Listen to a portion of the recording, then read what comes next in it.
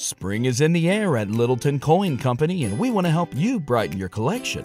Visit us at littletoncoin.com all month long to enjoy 15% off your purchase. With a wide selection of coins, paper money, supplies, and more, Littleton Coin Company has something for every collector's taste. Use promo code SPRING at littletoncoin.com for 15% off your purchase all month long. Restrictions apply. Littleton Coin Company. Serving collectors since 1945. What, which, this, that, or the other? From Bonnaroo to Coachella, traversing the music festival landscape can be tricky. That's where we come in with high fives for everyone.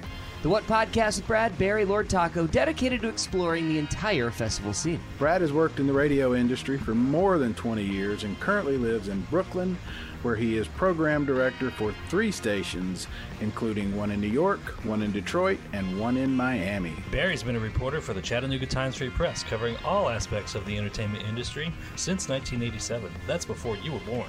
Lord Taco, the smart guy who makes these podcasts on our website at thewhatpodcast.com work.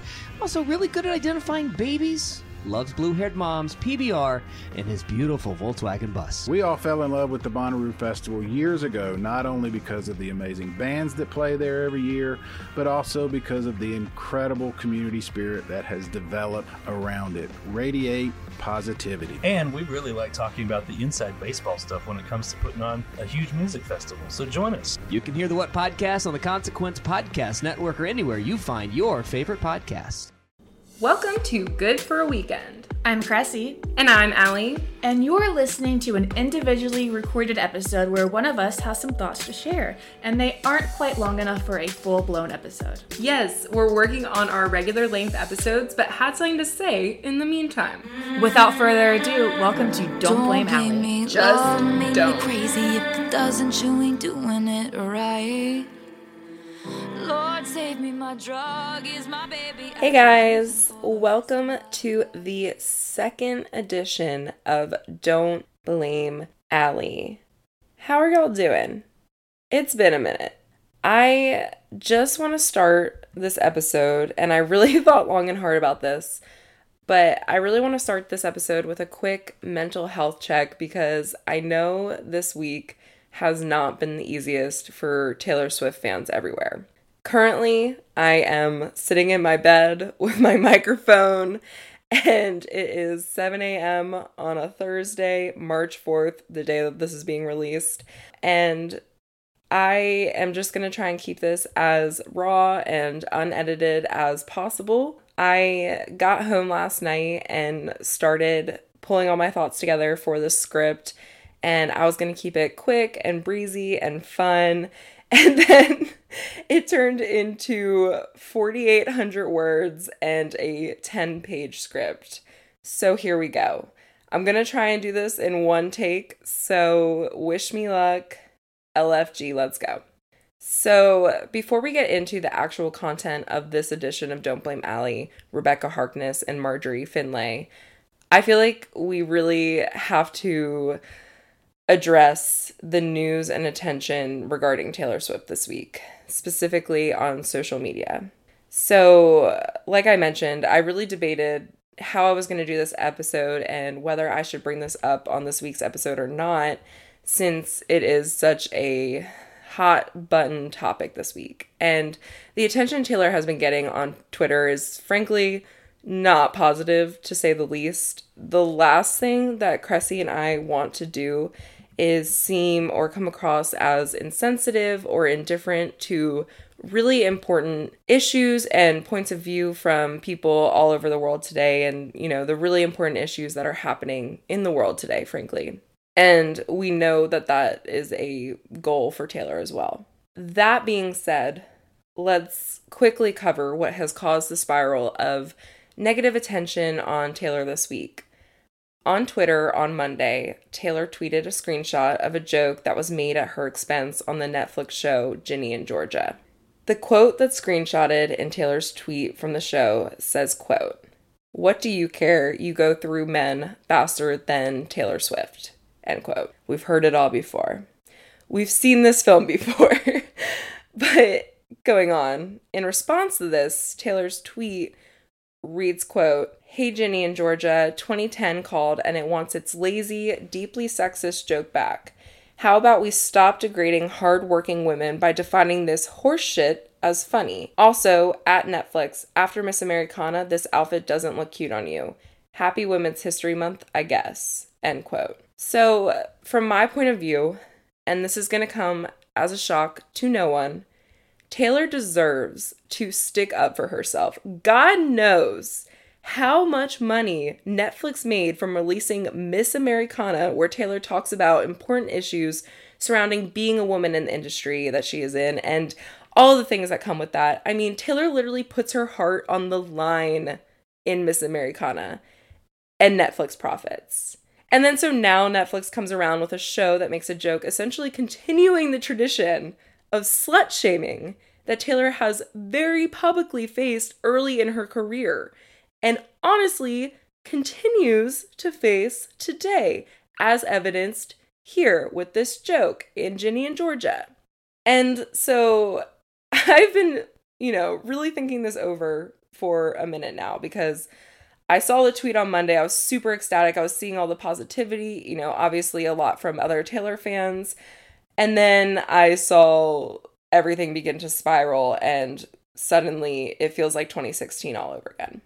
Last night, I was talking to some of my neighbors here in Charleston, and I hear it even from my friends. People saying, oh, well, Taylor did date a lot of men, she shouldn't take herself so serious, blah, blah, blah. We've heard it all. In response to that, all I have to say is imagine being Taylor Swift or a celebrity, being followed around 24/7 by cameras, and every man or woman you're seen with in the public assumes it is your boyfriend or girlfriend. I don't need to say it because it really shouldn't even have to be defended, especially at this point. But Taylor had a very normal dating life for someone in her 20s. And regardless of what's considered normal or not, I don't give a fuck. Everyone deserves to be able to live their life the way that they want it, period. Long story short, I am happy that Taylor gives no fucks in that tweet. You go, girl, go off. She is defending herself, and she has every right to, and I will be there to shut down haters that come for Taylor and her dating life every step of the way. And this is because, truth be told, misogynistic and sexist ideals are installed in all of us from a very young age, whether we like it or not. And please don't cancel me. Also, I'm about to use one of my grad school words, but hegemonic masculinity is prevalent in almost everything we do. Our TV shows, our movies, our music, what we are told should be our quote-unquote morals, our careers, and often even our schools. And the worst part is, for the majority of our lives, we are a passive audience to it. And then slowly we begin absorbing these beliefs and standards for women without even realizing or making our own choices about our beliefs. They're just installed into us, these beliefs about what's right or what's wrong. It comes from learned behavior, from years of being told what we should or shouldn't be and what we should or shouldn't do. And it becomes ingrained into our belief system by this dominant culture that exists everywhere. I mean, there's not a single place in the world that doesn't have a dominant culture that affects, everyone's beliefs in some way. And it causes people to react to Taylor and judge her for sticking up for herself and her rights as a woman. And I'm not just limiting this fact to just Taylor. I'm just, in this scenario, we're talking about Taylor. Obviously, this applies to all women. It's not like anyone is shouting to the world, Taylor doesn't deserve rights, or, even worse, women don't deserve rights. No one is saying that, and that's the big defense. We're not saying that women don't have rights, whatever. But these dominant ideals that I'm talking about of what people think women should or should not be do affect people's reactions to Taylor when she is merely standing up for herself. People want Taylor to be this perfect, kind, polite person in the corner that just takes everything that's dished out at her without saying a single fucking word. And honestly, I'm tired of it. Her sticking up for herself does not make her a bitch. It makes her a competent human that has every right that a man does to stand up for herself. Okay, got through that. And that being said, Haters are gonna hate, hate, hate, hate, hate. And honestly, I bet even Taylor anticipated the negative attention that would be caused by her tweet. I mean, there's no way that she didn't see this coming. I feel like she knew the risks involved and she said, you know what? Fuck that. So you go, girl. Love it. Keep doing it. And the unfortunate truth is, though, as a result of this tweet, this tweet has also ignited some not so great, not so positive results. And I'm talking beyond negative attention on Taylor. In the perfect world, Taylor would tweet her tweet and people would read it for what it was and the world would just keep spinning. I love people who love Taylor Swift, but unfortunately, some of the impending results of this tweet have resulted in a lot of unfair and unjust attacks and threats on the cast of Ginny and Georgia. Even further, we are witnessing a reemergence of, the hashtag Taylor Swift is over party on Twitter.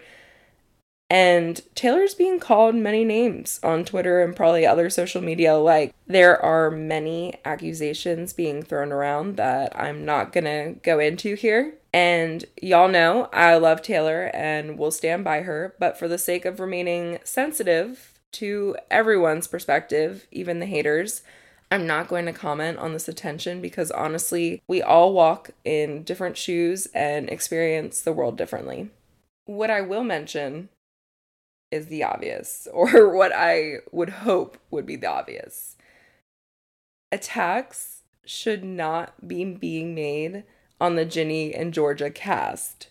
I did my entire master's thesis on sexism and misogynism in the television and film screenwriting industry, and honestly, this joke, it's not a surprise. Very predictable. And like Taylor said, the joke is also truly lazy and frankly, pretty boring and pretty overused. It's likely that this joke made it past several screenwriters who edit the scripts for the show, the directors, the producers. Every head honcho in the room probably saw this joke and didn't, even flinch. If I had to guess, most of these people were most likely men. And I don't hate men. All I'm saying is the screenwriting world is notoriously male-dominated, and a lot of these men are not the most forward-thinking in terms of respecting women because, frankly, in the male-dominated industry that they're in, they haven't had to be forward-thinking about women because they've been getting away with shit for years. There is actually an entire test in the screenwriting world known as the Bechdel test that literally provides a way for people to analyze the amount of times two women are on screen in a TV show or movie and talking about a topic other than a man. And spoiler alert, there are a lot of popular movies and TV shows that don't even pass this test because the characters played by women are literally only seen exclusively together on the screen without a male character if they're talking about a man. I wish I was exaggerating. I wish I was being dramatic right now, but no, this test, if you really want to go down a rabbit hole, Google the Bechdel test, Bechdel test online and see all the movies that only show two women characters talking about men and literally nothing else. Because, what else do we have to talk about? So let's now flash forward to this Taylor joke in Ginny and Georgia. A girl talking to another girl about how many men she goes through and comparing it to Taylor's love life, who shouldn't even be being brought up. It's not surprising. It's a double whammy. And that being said, I can guarantee you, the actress was not the one who came up with that line. So stop coming after her, people. And I haven't seen the show Ginny and Georgia, but I can also pretty much guarantee you that this same actress is also probably dying to play a role that talks about something more than just men. So please, Leave her alone. Oh God. Okay. I think I'm done now. I think I'm ready to continue to the actual episode now. That took me a minute. I just want to say, if you have been having a hard time with the negative attention Taylor is getting this week, rest assured, the devil works hard, but tree pain works harder. Taylor will get through this. Also, I'm sure everyone listening also has a lot to say about what's been going on. So hit the Discord. We all need a group therapy sesh. Let's talk it out. Let us know your thoughts on everything that's happening on social media this week revolving around Taylor on the Good for a Weekend Discord, which you can find a link to on our link tree in our bios on Instagram and Twitter, both at GFA Weekend. And that being said, for this edition of Don't Blame Allie in such a timely and eventful week, I chose to focus on two other strong-ass women from the folklore and Evermore eras. In this episode, I'm going to just provide you some fun facts, a little bit of light history about the women who inspired two of Taylor's songs this past year. Rebekah Harkness from Folklore's The Last Great American Dynasty, and of course, Taylor's grandmother, Marjorie Finlay, from none other than Evermore's Marjorie. Also, I might be crazy, but I think this is the way Taylor would have preferred to kick off Women's History Month. So instead of focusing on the negativity, let's all sit back, relax, and daydream about the worlds of two very true women, Rebekah Harkness and Marjorie Finlay.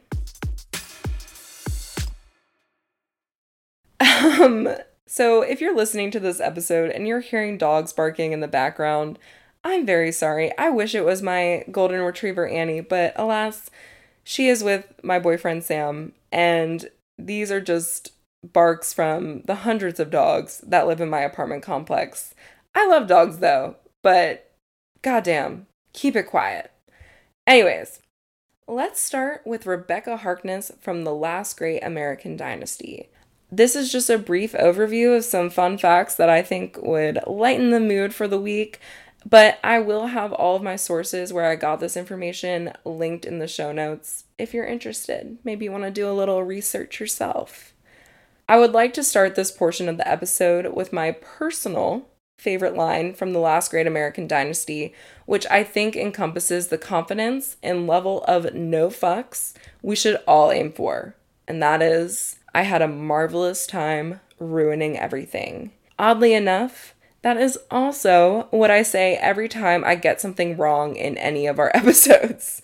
So, for example, thinking Aaron Dessner was Bryce Dessner in the Long Pond sessions. My bad, they're identical. So if you find any mistakes or anything I left out, please let us know in the Discord. I prefer that you let us know, so I really appreciate everyone keeping me in check.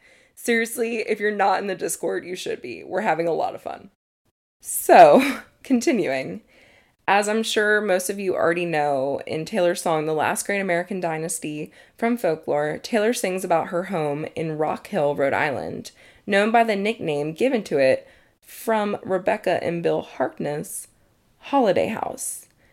In an interview with Entertainment Weekly, Taylor says that the first time she found out about Rebekah Harkness was when she was being walked through the property by the real estate agent.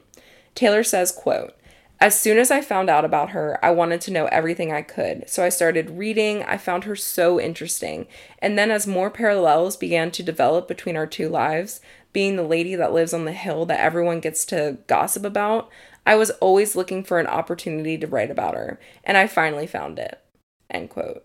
And so we flash forward to the Last Great American Dynasty of Folklore era, and we have an absolute heartfelt bop. If you are unfamiliar with Taylor's mansion in Rock Hill, Rhode Island, known as Holiday House, just think about her infamous 4th of July parties. I would have to say that the majority of those photos that are popping into your head from those 4th of July parties are all at the Holiday House being referenced in The Last Great American Dynasty. Taylor has also hosted some of her secret sessions for 1989 and Reputation at this same house. And can I just take a second to say, imagine if Taylor had been able in a non-pandemic world to host secret sessions for Folklore and then the last great American Dynasty plays while you're literally in Holiday House. Think about her speech, people. The speech introducing the song. What a magical moment that would be. Anyways, back to Rebekah. Rebekah was born in 1915, and according to Wikipedia, Rebekah and her husband Bill built Holiday House in Rock Hill, Rhode Island in 1930. I would love to recount all of the amazing details of Rebekah's story to you for the first time, but in all honesty, almost everything Taylor sings about in The Last Great American Dynasty is true.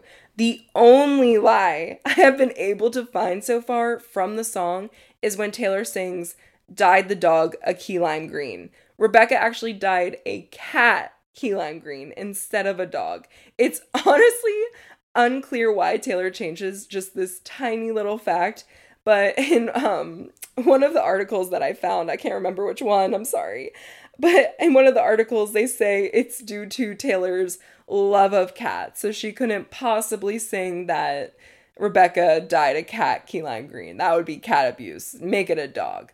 I don't know, I'm a dog person, but honestly, I kind of believe it because Taylor has definitely done stranger things for her love of cats in the past. But beyond that, Taylor literally pretty much tells the truth about everything. Let's just start going down the line. First, Bill really was the heir to the Standard Oil fortune. To put it even more broadly, his family was in business with the Rockefellers. So you know that they were rolling in the dough. So according to one of the articles I found, the Harkness fortune at the time that Rebekah was alive and, during this entire setting of the song, their Harkness fortune from Standard Oil would have been something synonymous with $800 million today. That's a lot of dough. Also, Bill really did die of a heart attack in 1954. And after Bill's death is when Rebekah really starts stirring up the town. She did a lot of things with the Harkness fortune. Girl did not waste any time when it came to spending money. For instance, one of the lines from The Last Great American Dynasty says that Rebekah filled the pool with champagne. And according to the Times, this is not a joke. Rebekah really did clean her pool out with Dom Perignon. I'm sorry if I'm mispronouncing that. The really expensive champagne. I'm not sure how this would work for cleaning purposes or why she was doing it for cleaning other than the fact that it is, of course, alcohol. But oh my God. I would definitely prefer swimming in a pool of champagne, personally, rather than cleaning a pool with champagne. I'm just like, how much champagne was this? Was this literally, why don't we just bring it up? Was this literally a champagne sea from, of course, the song "This Is Why We Can't Have Nice Things" from Reputation era, where Taylor sings, "Jump into the pool from the balcony, everyone's swimming in a champagne sea"? Is that what we're working with here? Or did she literally have Dom Perignon in one hand, a sponge in the other, and just started cleaning the pool? I mean, I doubt that she even cleaned the pool herself. I just have so many thoughts. Were they literally swimming in Dom Perignon? I need to know. Or was this just truly cleaning purposes? What was the extent of the champagne in the pool? I'm dying. Also, according to Elle, the Times also reported that, among other things, Rebekah Harkness, quote, moved hundreds of thousands of dollars from one bank to another for the pleasure of confusing her accountants, believed in reincarnation, and filled her fish tank with goldfish and scotch, end quote. So what I'm gathering here is that there might be a common theme of alcohol. I'm not saying Rebekah was definitely an alcoholic, but girl got down with some booze. Rebekah also, though, did a lot of really great things with the fortune too. For instance, Rebekah funded a lot of medical research with, the fortune that was left to her. She also sponsored the Joffrey Ballet, a whole ass ballet. She sponsored it. In the same interview from Entertainment Weekly, Taylor says that anyone who's been to Holiday House, quote, knows that I do the tour, where I show everyone through the house and I tell them different anecdotes about each room because I've done that much research on this house and this woman. So in every single room, there's a different anecdote about Rebekah Harkness. If you have a mixed group of people who've been there before and people who haven't, the people who've been there are like, oh, she's going to do the tour. She's going to tell you the story about how the ballerinas used to practice on the lawn. And they'll go get a drink and skip it because it's the same every time. But for me, I'm telling the story with the same electric enthusiasm because it's just endlessly entertaining to me that this fabulous woman lived here. She just did whatever she wanted. End quote. Also, according to Elle and reported by the Times, after Bill's death, Rebekah renovated Holiday House and installed 8 additional kitchens and 21 bathrooms. I'm not exactly sure why 8 additional kitchens would be necessary in any scenario for anyone. Like, is she hosting a bake-off? Or maybe she just wants different scenery every time she cooks breakfast? Or maybe she doesn't want to clean a kitchen before she wants to cook again? Or maybe she makes the appetizers at one kitchen, main course at another, and dessert somewhere else. I've thought through a lot, but I also think Rebekah most likely had a staff to help her with these sorts of things. So honestly, jury's out. It's probably just so there was enough kitchen capacity to host really lavish events, is what I'm kind of, that's kind of my assumption at this point. But Taylor is sitting pretty with 8 additional kitchens in her home in Rhode Island. But moving past all of that, unfortunately, Rebekah Harkness died of cancer in 1982, and for all of her life, she was known as the topic of a lot of gossip and was pretty much always stirring up some kind of chaos in her town. This is one of the main reasons I've already mentioned that Taylor has said she really resonates with Rebekah. They're both major points of gossip, especially in Rock Hill, Rhode Island. Even though she really never actually knew Rebekah, Taylor has said a lot that, she feels that there's a lot of similarities between the two. And for one last fun fact about Rebekah herself, when she died, I guess I shouldn't call this fun. Interesting. When she died, Rebekah's daughter reportedly carried Rebekah's remains in a Gristedes shopping bag. I'm not sure how to pronounce Gristedes. It's spelled Gristedes, but when I read this, I assumed it had to be some kind of designer bag that I'm not socially aware enough to be, to recognize the name of, but nope. Gristedes, or Gristedes, however you say it, is a grocery store. Rebekah's daughter was carrying Rebekah's remains in a grocery bag.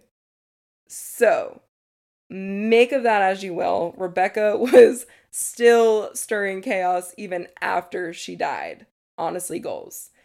And so, past that, another really big reason why Taylor probably resonates with Rebekah is because, much like Rebekah, Taylor has not always been super accepted by her Rhode Island neighbors.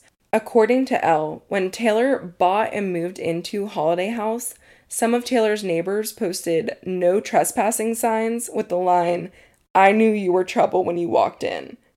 Not exactly the most friendly of neighbors. I was honestly genuinely surprised to hear this because from my point of view, of course, who wouldn't want to be Taylor Swift's neighbor?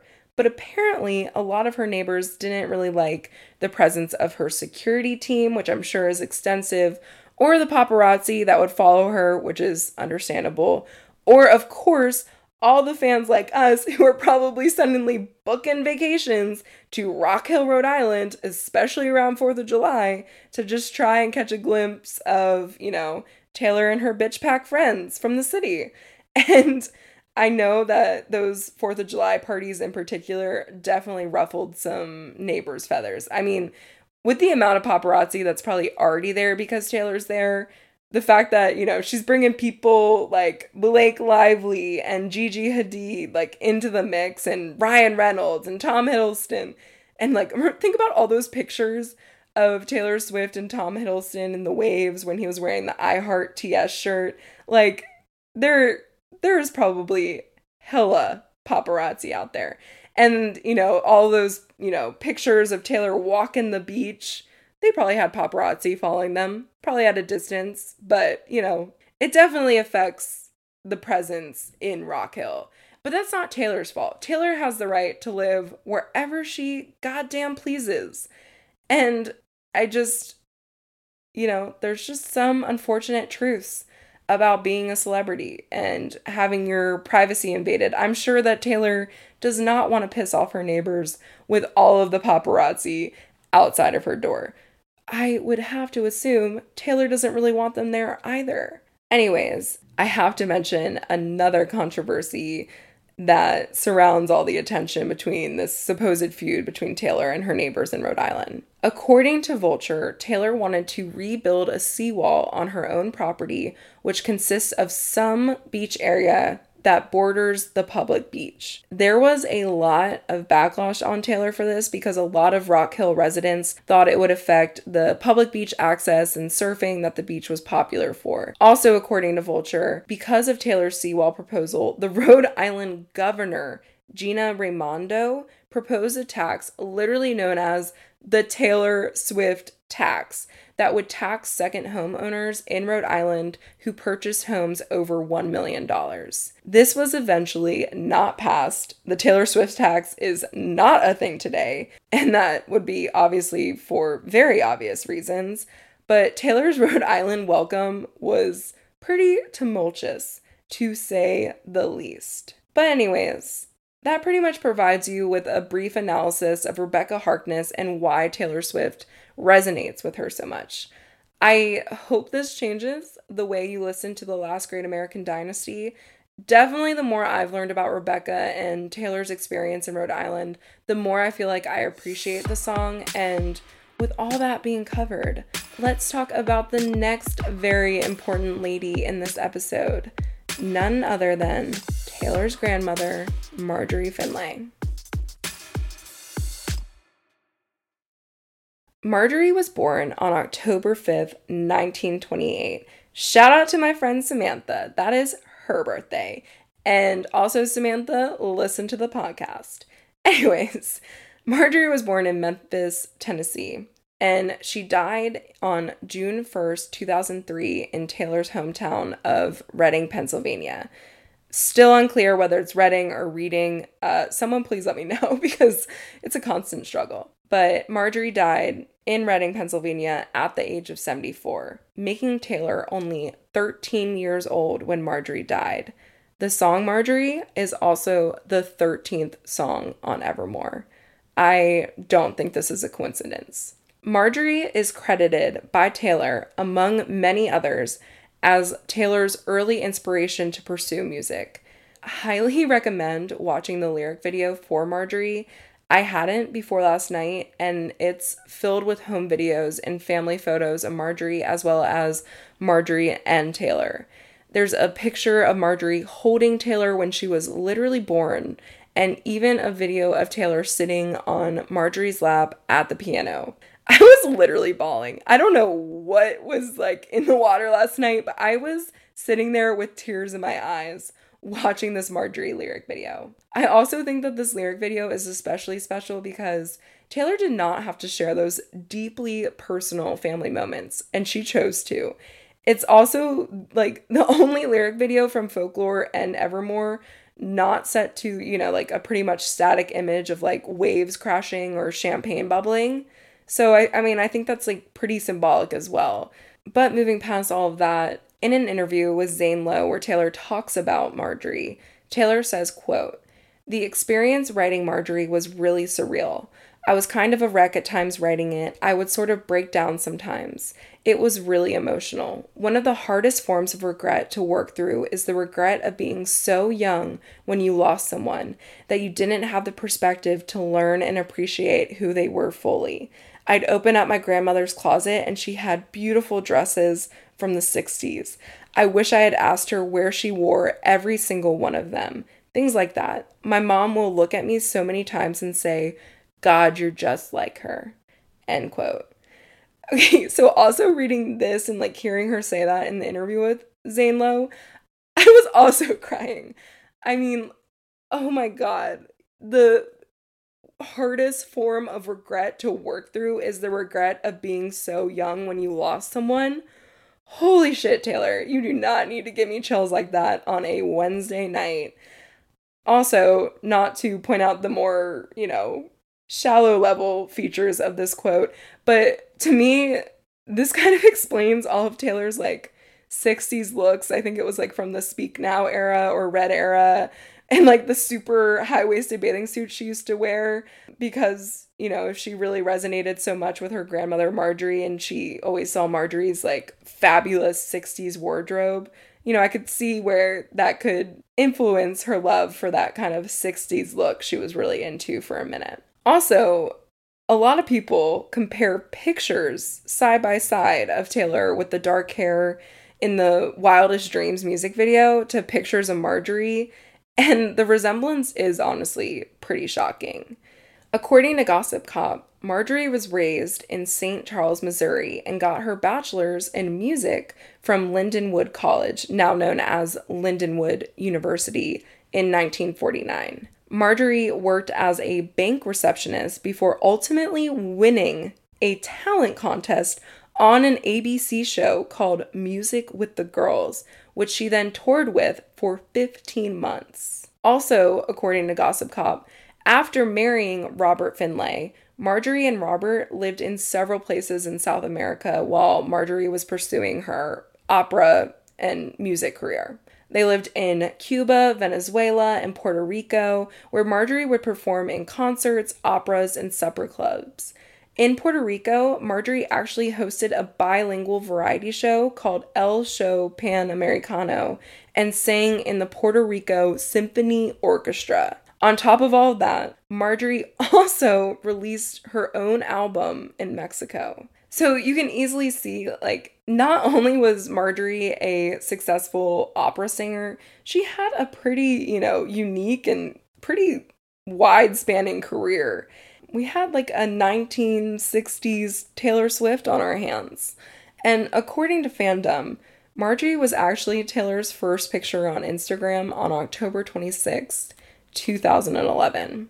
I think that to say that Marjorie really had a profound influence on Taylor is probably a gross understatement. In the song Marjorie, probably like you all already know, Taylor sings, "Watched as you signed your name Marjorie, all your closets of backlogged dreams, and how you left them all to me." Taylor is literally relating Marjorie's dreams of being in music and being an opera singer to her own dreams that led her to where Taylor Swift is today. Taylor also says that she feels like Marjorie is still around her. Taylor has said that sometimes Marjorie even visits her in her dreams, and what died didn't stay dead. In the song, you can actually hear Marjorie singing with Taylor at one point after she sings the line, "And if I didn't know better, I'd think you were singing to me now." And then we literally hear Marjorie, and it gives me goosebumps every single damn time. To summarize everything I've spoken about in this episode, I pretty much just want to emphasize how much we should all celebrate badass, strong women like Taylor, Rebekah, and Marjorie. To all my ladies listening, you are badass and strong and so amazing in so many different ways. And don't worry, any men who are listening, I believe you are badass and strong and amazing in so many different ways as well. And I really believe Taylor truly embodies this, and we all should too. Never, ever be so polite that you forget your power, but also never wield such power that you forget to be polite. Thank you so much to everyone who listened to this edition of Don't Blame Allie. You all literally mean so much to me and Cressy, and I hope you enjoyed this episode. And before I leave, while I still have my mic, I'm gonna risk it all. I cannot end this episode without one last time standing at the cliffside screaming, "Give me a reason." Has the trilogy been a hoax this entire time? I know people are probably going to come after me for this, and I know Taylor has given us so much in the past year. We can't possibly be greedy little monsters begging for another album, but there is just so much still hurting my head about this. Is anyone else with me? Is anyone else's head spinning? Am I the only one? I was so convinced the trilogy was real. And after the Fearless announcement about Fearless re-recordings coming out on April 9th, obviously I'm ecstatic, but also I felt this like dying hope inside of me. The hope that the trilogy still was alive. And people are going to hate me for this, but like there are still some loose ends that still make me think there could be a trilogy somewhere out there in the Taylor universe just floating around trying to find us, trying to find its way home. This will be the last thing I say about the trilogy. I half promise. Here we go. I don't know if you all saw the fake mock-up of the album cover for what would have been Taylor's trilogy album, and if you felt your heart explode like I did when it was debunked as just a fake. Basically, someone posted a fake album cover and back cover. It featured pictures of Taylor in the ocean in a very folklore Evermore type scene, and it even had a track list. And if it wasn't for this damn track list, I probably would still be believing it was real to this day. But the whole reason that this fake album cover and track list has been debunked is because the track listed included a misspelling of a supposed featured artist's name. They misspelled the name. If that name hadn't been misspelled, God knows how many people would be out there believing it was real still. I know it's fake, but since this point, I have not been able to get the idea of a trilogy album involving Taylor and water out of my head, and it's for one simple reason. The Cardigan music video. I'm going to share my theory on this. In the Cardigan music video, Taylor starts in a candlelit cabin at the piano. This symbolizes folklore. Next, in the Cardigan music video, Taylor enters the piano, which then transports her to a magical-looking place with, dare I say, a lot of ivy and greenery and a big waterfall on a cliff, which really, really looks like Neverland to me from Peter Pan. This symbolizes Evermore. Think about the Tinkerbell imagery from Willow. Then, in the Cardigan music video, Taylor enters the piano again, which brings her to the middle of the ocean. We're all familiar with the video. She swims around there for a bit. She's holding onto the piano for dear life in this really wavy ocean before ultimately getting back into the piano only to be transported back to the cabin she started in. My theory is that the scene from the middle of the ocean symbolizes the trilogy album, the third album. She went to 3 scenes in the Cardigan music video. And my theory is that these 3 scenes symbolize the trilogy. Because let's be honest, do those 3 random scenes in the music video make any sense otherwise? Like, there's really not a storyline there. She just goes in and out of a piano and is transported 3 different places, and you're lying to yourself if that second place does not look a hell of a lot like Evermore. Not to mention, she literally begins Evermore era with the Willow music video in the same place as the Cardigan music video cabin, holding an invisible string connecting the two together. I think she's sending us messages, people. And finally, if you go to the Cardigan lyric video, the scene behind the lyrics is literally, you guessed it, water, crashing waves. If there is a trilogy album that has a theme of water, then Taylor literally began the full circle of the trilogy from the beginning, starting with Cardigan. And I don't even want to get started on the 3 color themes she used for those scrunchies, candles, and the 3 versions of the cardigan in her merchandise store. The 3rd mystery color scheme literally looks like water. And also, let's just talk about how water symbolizes rebirth. If she releases a trilogy album, it will be her 10th studio album, making Folklore, Evermore, and the trilogy 8, 9, 10. TS10. A perfect completion to 10 eras. A rebirth into her re-recordings and future eras. And I'm sorry, y'all, I might die on this hill.